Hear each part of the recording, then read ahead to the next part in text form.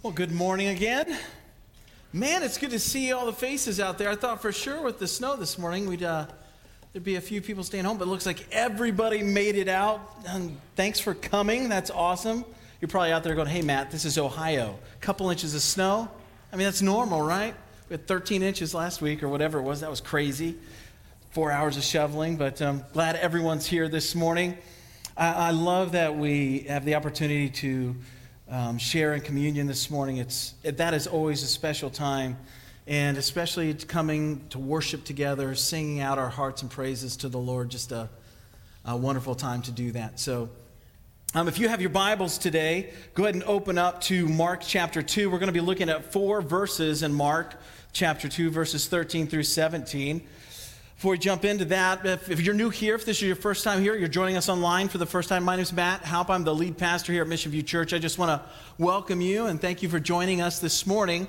We've been in a sermon series called Stand Your Ground. We looked in Mark how Jesus kind of launched his ministry, and we did a sermon series called Launch, and it takes kind of a transition here in where he begins calling his disciples to follow him, and he starts preaching and sharing, and he comes up against some challenges. And most of these challenges you're going to see are from the Pharisees and the scribes of the Pharisees and the Sadducees. They were the Christian leaders of the time. They were the highly respected and revered religious leaders of the time. And these guys didn't like the message Jesus was bringing. You see, the Pharisees would teach the law. They taught the law. You had to obey these 300 and some laws that had been passed down for generations. And they were hard on the people. They lorded over the people, these laws. And they walked around with a pompous pride in the law that they would follow the law better, more perfectly than anyone. You probably have heard in the New Testament when Paul talks, he says he was a Pharisee of Pharisees and followed the law perfectly. So these are the kinds of guys that are coming up against Jesus. So Jesus is standing his ground, and we've seen that over the last couple of weeks. We're going to continue to look at that over the next few weeks as well. And we're going to see it today as Jesus calls Levi or Matthew to follow him and be one of his disciples. This is a great story. I love this account in Jesus' ministry and life. Let's pray before we jump into God's word this morning. Dear Heavenly Father, we pray that your truth would come through, that our hearts would be soft to receive that truth, and that we would be changed by it. We trust that your Holy Spirit will do a work as we surrender to you. Give us obedient hearts. Give us humble hearts. God, that you would have your way. In Jesus' name, amen. When we talk about challenges against Christianity, a lot of times I think about apologists. Anybody else out there enjoy watching apologists? Apologists are guys, cool, there's a few of us. Apologists are guys who defend the Christian faith. And apologists are becoming more and more prominent because the Christian faith is becoming more and more questioned and more attacked. And I was watching one of the apologists a few weeks back. I can't remember which one it was. I think it was Give Me an Answer guy. I think that's who it was. But anyways, he was on a college campus and he was asking questions and allowing the students and the people and professors there to ask him any question and challenge him on any front. And a young lady comes and doesn't ask a question at all. She just starts making accusations. I mean, things go from, this friendly conversation to this attack, and she has a Bible in her hands, and she starts pointing out these contradictions or things that she thought were contradictions due to her lack of understanding of the scriptures. And she's making accusations and pointing her finger and yelling at this guy, and as he's trying to respond, she's interrupting him, and just this really escalated, angry argument that it turns into. And the apologist actually handles it fairly well. He, brings things down and asks her for time to answer. And she sort of, kind of gives him a little bit of time. But anyways, we come up against a lot of these same kinds of attacks. And I think as our world continues to further and further itself from Christian-based moral values, biblical values, more and more we're going to come up against those kinds of attacks. And Jesus, man, he he models the perfect response to accusation. He models the perfect response to this criticism and argumentative thing that happens. And I just hope as we go through this today and over the next few weeks that we learn from what Jesus says. And we learn from what Jesus does as he interacts with a hostile environment. So that's really what we're going to be seeing, and it's going to be great. So follow with me, if you will, here in Mark chapter 2, starting in verse 13. It says, "He went out again beside the sea, and all the crowd was coming to him, and he was teaching them. And as he passed by, he saw Levi, the son of Alphaeus, sitting at the tax booth, and he said to him, 'Follow me.' And he rose and followed him. And as he reclined at table in his house," now, you might want to underline that phrase right there, "and as he reclined at table." That's kind of an important little statement there. I know it doesn't seem like much, but we'll get into that. "As he reclined at table in his house, many tax collectors and sinners were reclining with Jesus and his disciples, for there were many who followed him. And the scribes of the Pharisees, when they saw that he was eating with sinners and tax collectors, said to his disciples, 'Why does he eat with tax collectors and sinners?'" I'm sure they said it like this, though. "Why does he eat with sinners and tax collectors?" You know, and they're this prideful, kind of boastful voice. Okay, that's my little. That's not in there. That was me.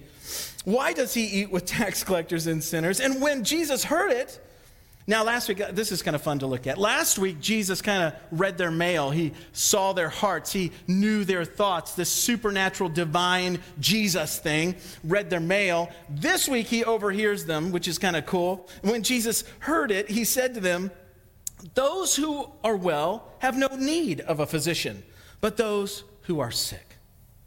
I came not to call the righteous, but the sinners." Oh, man. I love that response. Isn't that good? Now, there's a couple cultural things happening here I want to point out, and I'll talk about them a little bit more. The first cultural thing that's going on is that recline at table piece. Now, this was not just some normal meal. A lot of times in the Jewish culture in Jesus' time, recline at table was how they would seal an agreement or a contract. So if you think of it today as signing a contract that you do with someone you're doing work with, or shaking the hand, that was the official signing of the contract. Well, sharing a meal together after you've made an agreement would be kind of signing the contract in the culture. So this isn't just some meal. Jesus didn't just go to Matthew's house by happenstance. This was, "Levi, come follow me." And then they went and sealed that contract that Matthew was going to be following Jesus. Now, the other thing I want to point out about that too is in the Synoptic Gospels, we see that this is the only one in Mark where Matthew is actually called Levi. And I've had, other people talk about the accusation and discrepancies in Scripture that people say against Christianity. Well, Mark says it's Levi, and the other books say it's Matthew. What is it? There's contradictions all over the Bible. No, that's not what's happening there either. Levi is Matthew's Hebrew name, and Matthew is his Greek name. You see, a lot of times in Jesus' time, they were under Roman rule, and a lot of Jewish people would take on a Greek name. And a lot of times, guys would have 4 and up to 6 names that they would go by. So Matthew and Levi, same person. It's just his Hebrew name and his Greek name. So just a couple things I wanted to point out as we jump into this. The first kind of thing I want us to wrap our minds around, and it's the first fill-in your notes, is this. How will you respond to God's call? How will you respond to God's call on your life, his purpose for you? The first thing we need to know is that Jesus has a purpose for you. Jesus has a calling on your life. As Christians, we really need to get to the roots of that, to let that sink into our hearts and our minds, that there's no happenstance in the kingdom of God. You're not here on accident. Jesus has called you. He knows your name. That before time began and before anything was created, he knew your name, and he had good things set aside for you to do. That's what the scriptures say. God has called you. How will you respond to God's call? What we see here is Matthew didn't hesitate. I mean, he didn't look to Jesus and be like, hey, it's tax time. I got a lot on my plate right now. Can you give me a couple weeks and let me think about it, and we'll see. He doesn't say, I have a busy life. I need to pray about this. I need to spend some time in prayer about this. No, when Jesus called Levi, he didn't hesitate. It says he rose up and went. He rose up and went. Now, you may be out there thinking, well, Jesus hasn't said anything to me, Matt. He hasn't really called me. Yes, he has. And yes, he is. God's word is full of what Jesus is calling us to. Love your neighbor. Do unto others as you would have them do unto you. Seek first the kingdom of God and his righteousness. Pray for those who hate you. Give to those in need. Visit those in prison. Care for the orphan and widow. Do not forgo the gathering of the saints. Go and make disciples. Use the gifts he's given you for the church. Render unto Caesar what is Caesar's, and unto the Lord what is the Lord's. On and on and on and on we could go with what God has called all of us to and what he has given us as purpose in our lives. God calls all of us into relationship with him. And this relationship isn't an acquaintance. It isn't just that first introduction. God calls us into relationship with him for life. Now, after Jesus calls Matthew follows him for the next 3 years, and Jesus is murdered on the cross. He rises from the dead 3 days later, appears to Matthew and many disciples, 500 eyewitness accounts of the resurrection of Jesus Christ, and then he ascends into heaven after he shares truth that was mind-blowing, I'm sure, with all who would listen. So after Jesus ascends and goes back to heaven, what do you think Matthew did? I'm sure he went right back to his tax booth, right? Wrong. Matthew went all over the world. One of the disciples that went all over to the very furthest parts of the known world at the time, and eventually in his life was murdered in Ethiopia. You see, when Jesus calls us, when he calls us to what he has for us, his purpose for us, there is no going back. He's calling us into relationship with him at salvation, and then he's calling us daily into relationship with him in sanctification and change and growth. God has so many great things purposed for your life to extend his kingdom, to share his truth, to model the love and grace and compassion that Jesus has for you and for those around you who he is calling to himself. God is speaking. Are you listening? Are we listening? The question isn't God speaking. He is. He's spoken and he's speaking. The question is, are we listening? Are we willing? Are we willing to walk with him and make the sacrifices that we are called to make? The Christian life is full of difficult sacrifices. It's not all rainbows and unicorns when we come to Christ. There's difficulty, there's struggle, there's laying down our lives. We go from slaves to sin to slaves to Christ. We are called by God, saved from sin, but we're also saved to war, a spiritual battle. As soon as Christ comes into our lives and saves us from our sins and the things that we've done wrong, we are called to the front lines of a war that's been waging over all time. The enemy of our souls before the Lord right now, accusing us, is after us. He has come to steal, kill, and destroy. The Bible says that the battle that we fight isn't against flesh and blood, but of powers and principalities. There's a spiritual realm where angels and demons and Satan are fighting for the souls of people here on earth. God, when we're saved, we can get to this idea that we're just saved to this Christian life and doing good. And that's all fine. But there's more to it than that. There is a spiritual war raging, and we fight that war on our knees. In fact, the Bible says, Jesus says the battle's already won. The war is already won. When Jesus died on the cross and rose again, the war was won. So we fight knowing the battle has already been won. But we still fight. We are still called into this relationship with Christ, into this war that is going on around us, into an amazing calling. When you were called by Christ, you were called into one of the greatest epics ever told, one of the greatest stories ever told. That creation, the creator of the universe, the creator of all things, has called you into this plan of redemption, not just of your soul, but of the souls of those around you.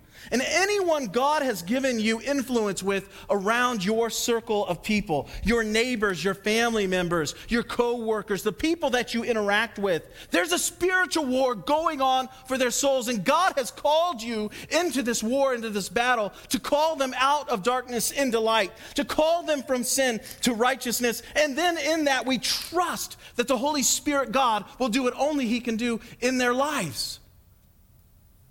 How will you respond to God's call?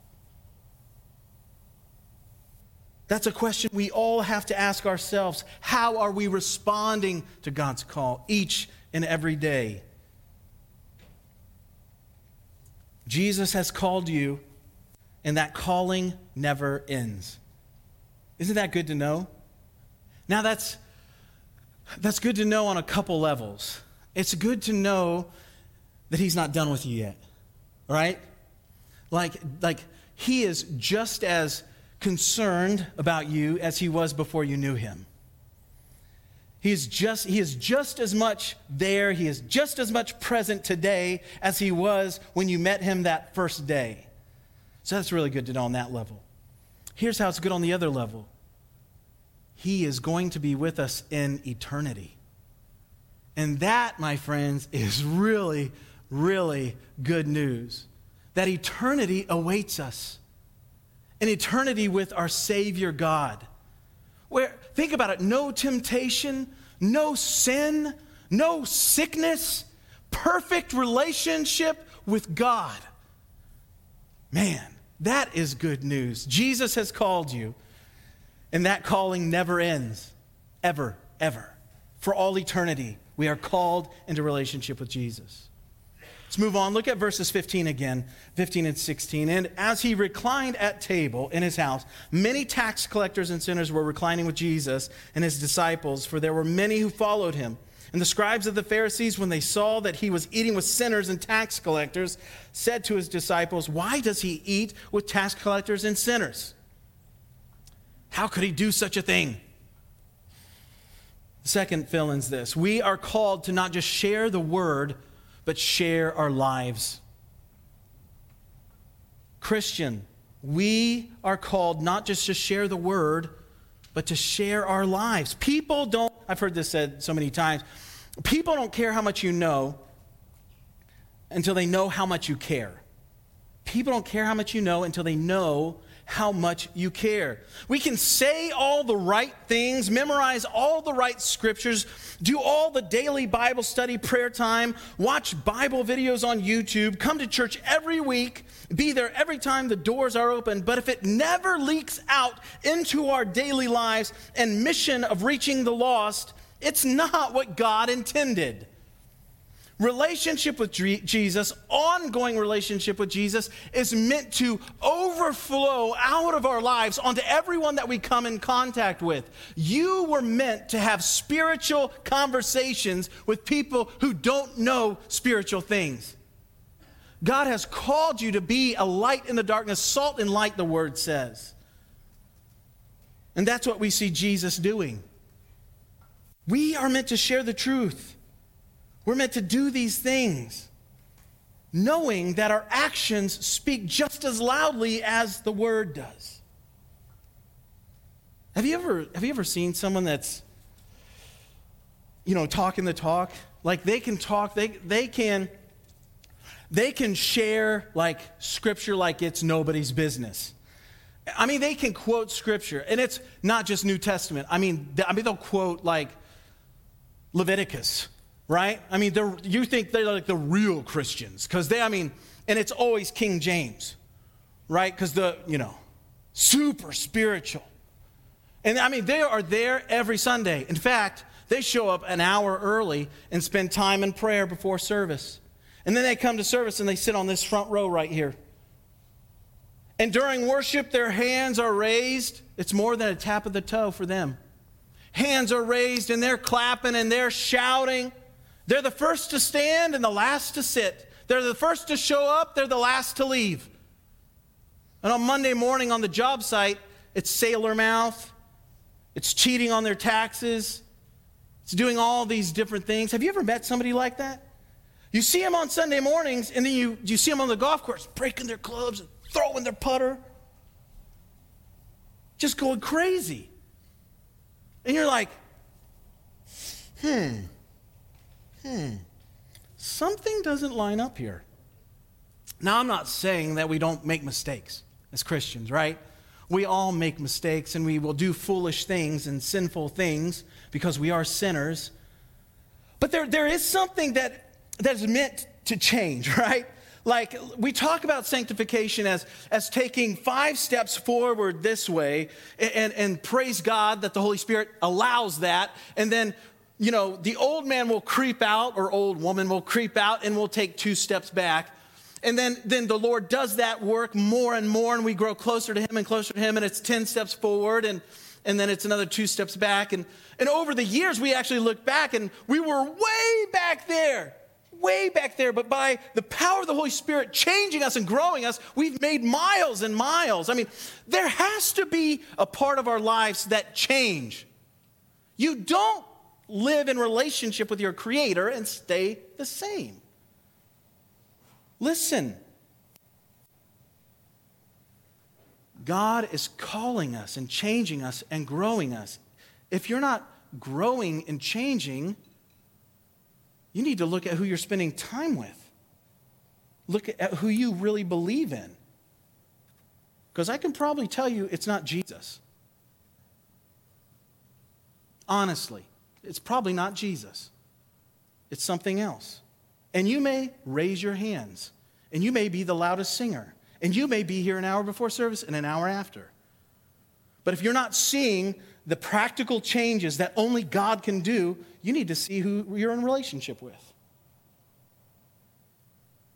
Now, like I said, those changes happen over years of time, right? And there's going to be times where we step back 2 steps, 3 steps. But there's going to be times where you take 10 steps forward. So we need to take that look. Where was I 5 years ago in my Christian walk? Where was I 7 years ago, 2 years ago? Am I further forward today? And then evaluate where we're spending our time, who we're spending our time with, what has our hearts, what has my worship. Jesus, the relationship with Christ isn't an acquaintance relationship. It is a deep and life-changing relationship. And that relationship expands into the relationships we have with others. God has called Mission View to keep the mission in view. What that means is that God has called us outside of a building, and He's called us to a people. Our vision is that we would reach 200,000 people with the love of Jesus and the gospel for His glory and for His kingdom. And we're not going to do that sitting here on Sunday mornings. We can only do that as we go and we make disciples.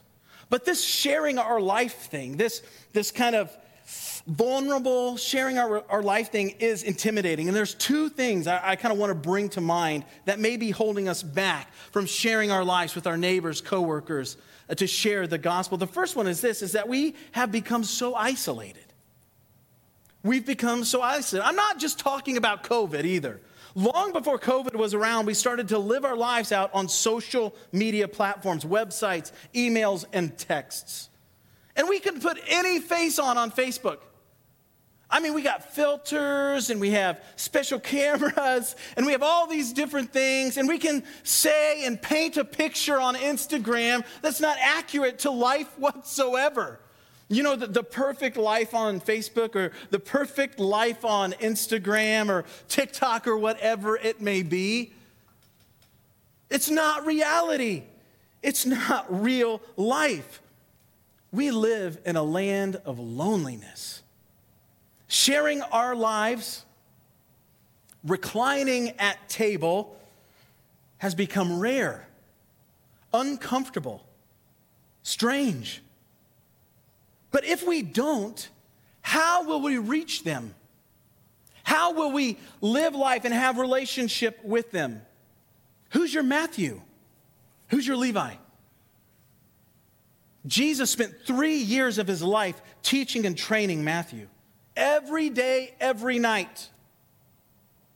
24/7. There wasn't time off. Think about that. 12 disciples, and he changed the world.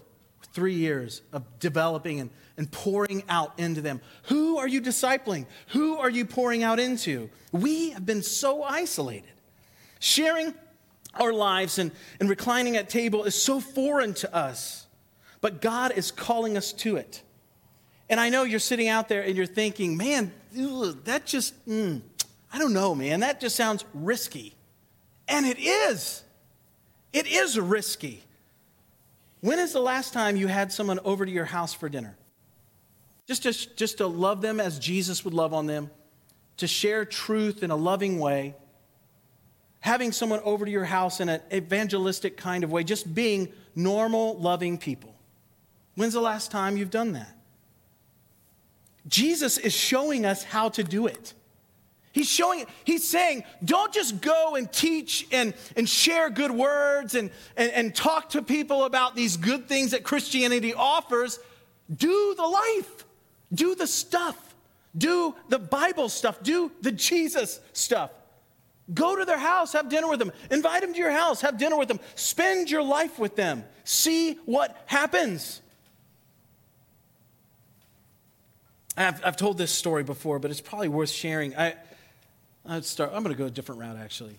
There was this pastor I had talked to. I won't tell you where it was.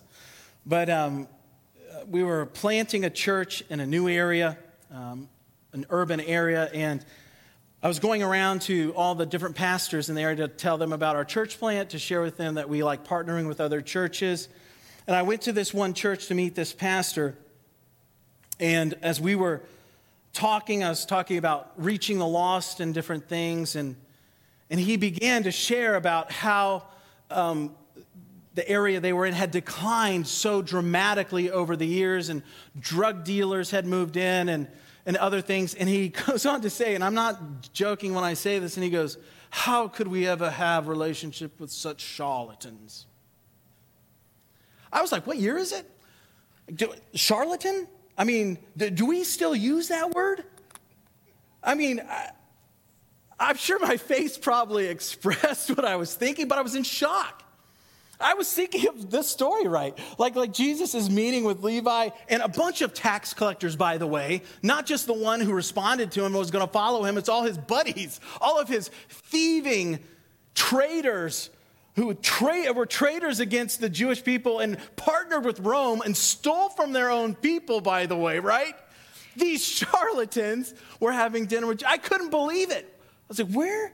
Am I in Ohio right now? Or did I just get transported back to some weird, crazy time? Bizarro world, right? But people, there is that. That exists. In a world where hundreds of thousands of people are destined for hell, separation from God, people created in his image, people he loves. He wants no one to perish. He loves them, and he's called us to share our lives with them, to share the truth with them. Jesus has loved us enough to show us that kind of compassion. Will we share our lives with others? Now, the second struggle we see, or that I want us to actually talk about, is the struggle for us to be in the world but not of the world. Here's the argument I get sometimes too is, I don't want to I can't spend a ton of time with people that are like dropping the F-bomb every word and they're watching, like Shades of Grey or Game of Thrones or whatever it is, and they're talking about all this crazy stuff, and they're doing all this stuff. I mean, I know we're supposed to be salt and light, Matt, but man, I don't want to hang out with, I don't want to fall into that, I'm, avoiding that. And I get that. We need to know the temptations that are there. We need to know our struggles. We need to know where we need to guard our hearts in different things. But God is calling us to reach the lost. And you know what? You're going to get your hands dirty. You don't meet with someone who doesn't know Jesus, and when they drop the F-bomb, you just don't go, oh, I'm sorry, I got to go.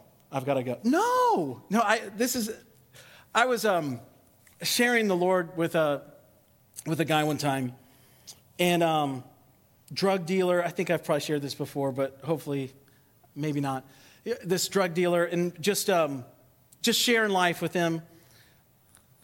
Rough. I mean, super rough, right? Like telling me stories where I was like, should I call the cops? Should I, what do I do here? How do I balance this? And a guy I used to work out with and everything. And I worked on him for probably about 3 years for him to come to church. I'm like, man, hey, just come visit church. He's like, I'll either get struck by lightning or that building will burn down if I walk through the doors, And he goes, you know what I'm into and all this other stuff. And he'd make jokes. I'm always too high to come to church, or I got deals I need to make and all this other stuff. They probably weren't jokes. But anyways, I remember I was up leading worship one Sunday morning, and I kid you not, he comes through the doors, and I was in shock. I wasn't leading worship. I was actually preaching that Sunday. And I'm like, oh, man, this is great. 3 years. And, you don't want to freak out, right? Like that person you've been working on and sharing the Lord with for like 3 years, they finally walk through the church doors. You're like, yes! But that's what I felt like on the inside. But as I'm preaching, I'm like, calm down, share the gospel, share the truth, And so we get done with church service and everything else, and I know he's going to bolt, right? So I get off the stage, and I make a beeline for the exit, right? Because I know I want to catch him before he leaves. No joke. I'm standing in the lobby of the church, right? Methodist church, and he comes up and he goes, man, that was a great bleepity bleep speech. I was like, thanks, that's great, But what am I supposed to expect? He's never been to church before, ever. First time he'd ever been to church. And he was like trying to be nice. Trying to be nice. If we're going to reach the lost, there's going to be some messes we get into. I've said this before, and this is what we truly believe. You don't get your life cleaned up to come to Christ. You come to Christ to get your life cleaned up. And I'll be honest with you, I want more of those kind of people here at Mission View Church. It's okay for us to get offended a little bit if they don't talk like we do or act like we do. They won't, because they don't have the Holy Spirit living in them, empowering them like we do. We want to give them that opportunity. That's the whole purpose of Christianity and the relationship that God's called us into. Who are you reaching? Who has God brought into your life? Share that with them. We need to be in the world, but not of the world. When they say those coarse jokes, don't laugh. Don't condemn them for it. The Holy Spirit's not empowering them to righteousness yet. Live life with them. Develop that relationship. And I guarantee you, this has happened to me over and over again. Another guy I had ministered to for years said he'd never go to church, swore it off. His wife had a miscarriage. Guess who he came crying to and asking for prayer? Atheist, by the way. Me. I'm like, I thought this guy would never, ever acknowledge God or church or anything. Anytime I brought it up, he almost beat me up. His wife has a miscarriage. He comes to me crying, would you pray for me? I'm like, what? I baptized him and his son weeks after that. You don't know what God is doing behind the scenes in people's lives as you just live out life and share your life with them and get messy with them. Be in the world, not of the world. Share the truth of the gospel. Have compassion on the lost, knowing that there's an eternity at cost. That's what God's calling us to. And man, we're going to see it over and over again. That's what Jesus does. That's what he lives. He calls traitors and sinners. He goes to their houses, has dinner with them, and gets criticized for it. And when Jesus heard it, he said to them, "Those who are well have no need of a physician, but those who are sick." This was a common phrase to use back then. This was a one-off, kind of like things we would hear today over and over again, like some of the things I've shared already. I've heard something like this today that goes like this: go with those who want to grow and bless the rest. You know, it's that kind of saying. The third fill-in from that point is this, is that we have a mission. And Jesus uses that well-known proverb of the time to kind of get it across. Jesus then goes on to state once again his mission to call sinners to repentance. Do you remember as we started in Mark? That was Jesus' message when he was preaching, or you hear about Mark talking about when Jesus was teaching and preaching, that's what he was sharing. Repent, turn from your sin. The kingdom is at hand. Come to give your life. Trust in the Messiah, Jesus. Give your life to Christ. The Pharisees would have never had anything to do with these kind of people. They wouldn't even acknowledge their existence. But Jesus was reclining at table with them.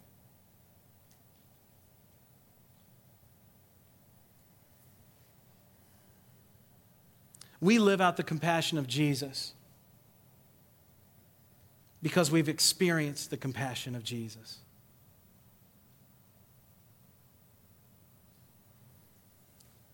God has separated us so far. The mercies that he has poured out on us, grace upon grace. We as Christians look back at our lives and are in awe of what God has done in us. He has set us apart, made us holy and righteous by the blood of Christ. There's such a great separation from who we used to be and who we are in him, that it can create some kind of separation from who God has called us to reach. And Jesus is saying, don't forego the compassion that you've been given. Don't let it sit and rot. Give it away. Give it away to everyone that you meet. And see what he does with it. We were all at one time sinners, traitors, liars, thieves, dead in our trespasses. But God, with his great compassion and love, came into our lives, extending that grace upon grace, mercy instead of judgment, and gave us new life in him.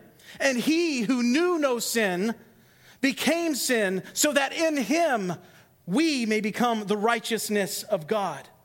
Not so that we can shun the world, but that we can show the world. That's what he's called us to. That's why Jesus died on the cross. And that's why he's called us into ongoing, life-changing relationship with him. And when I think of that, I'm overwhelmed. And I'm undone. Because I don't deserve it.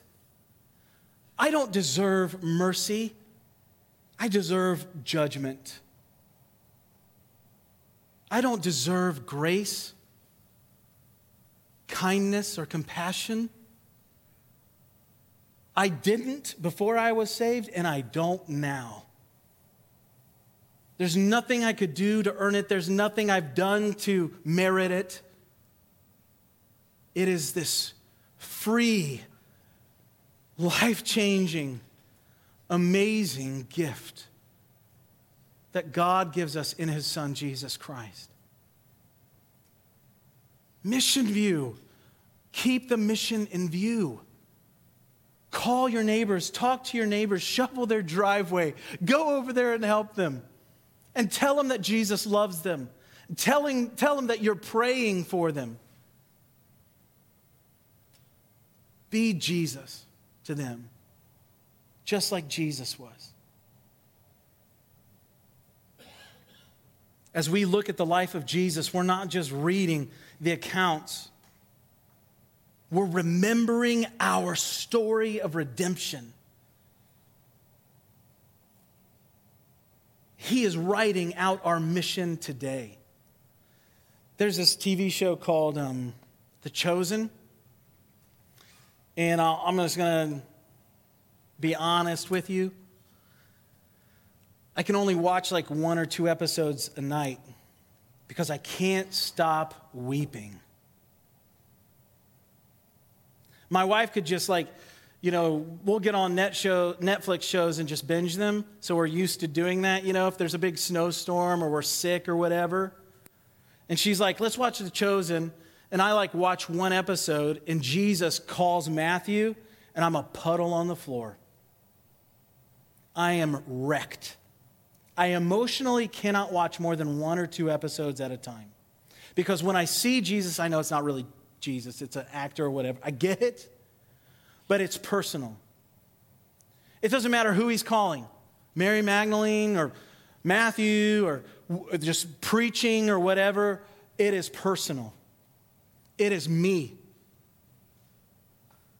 We can't ever lose that.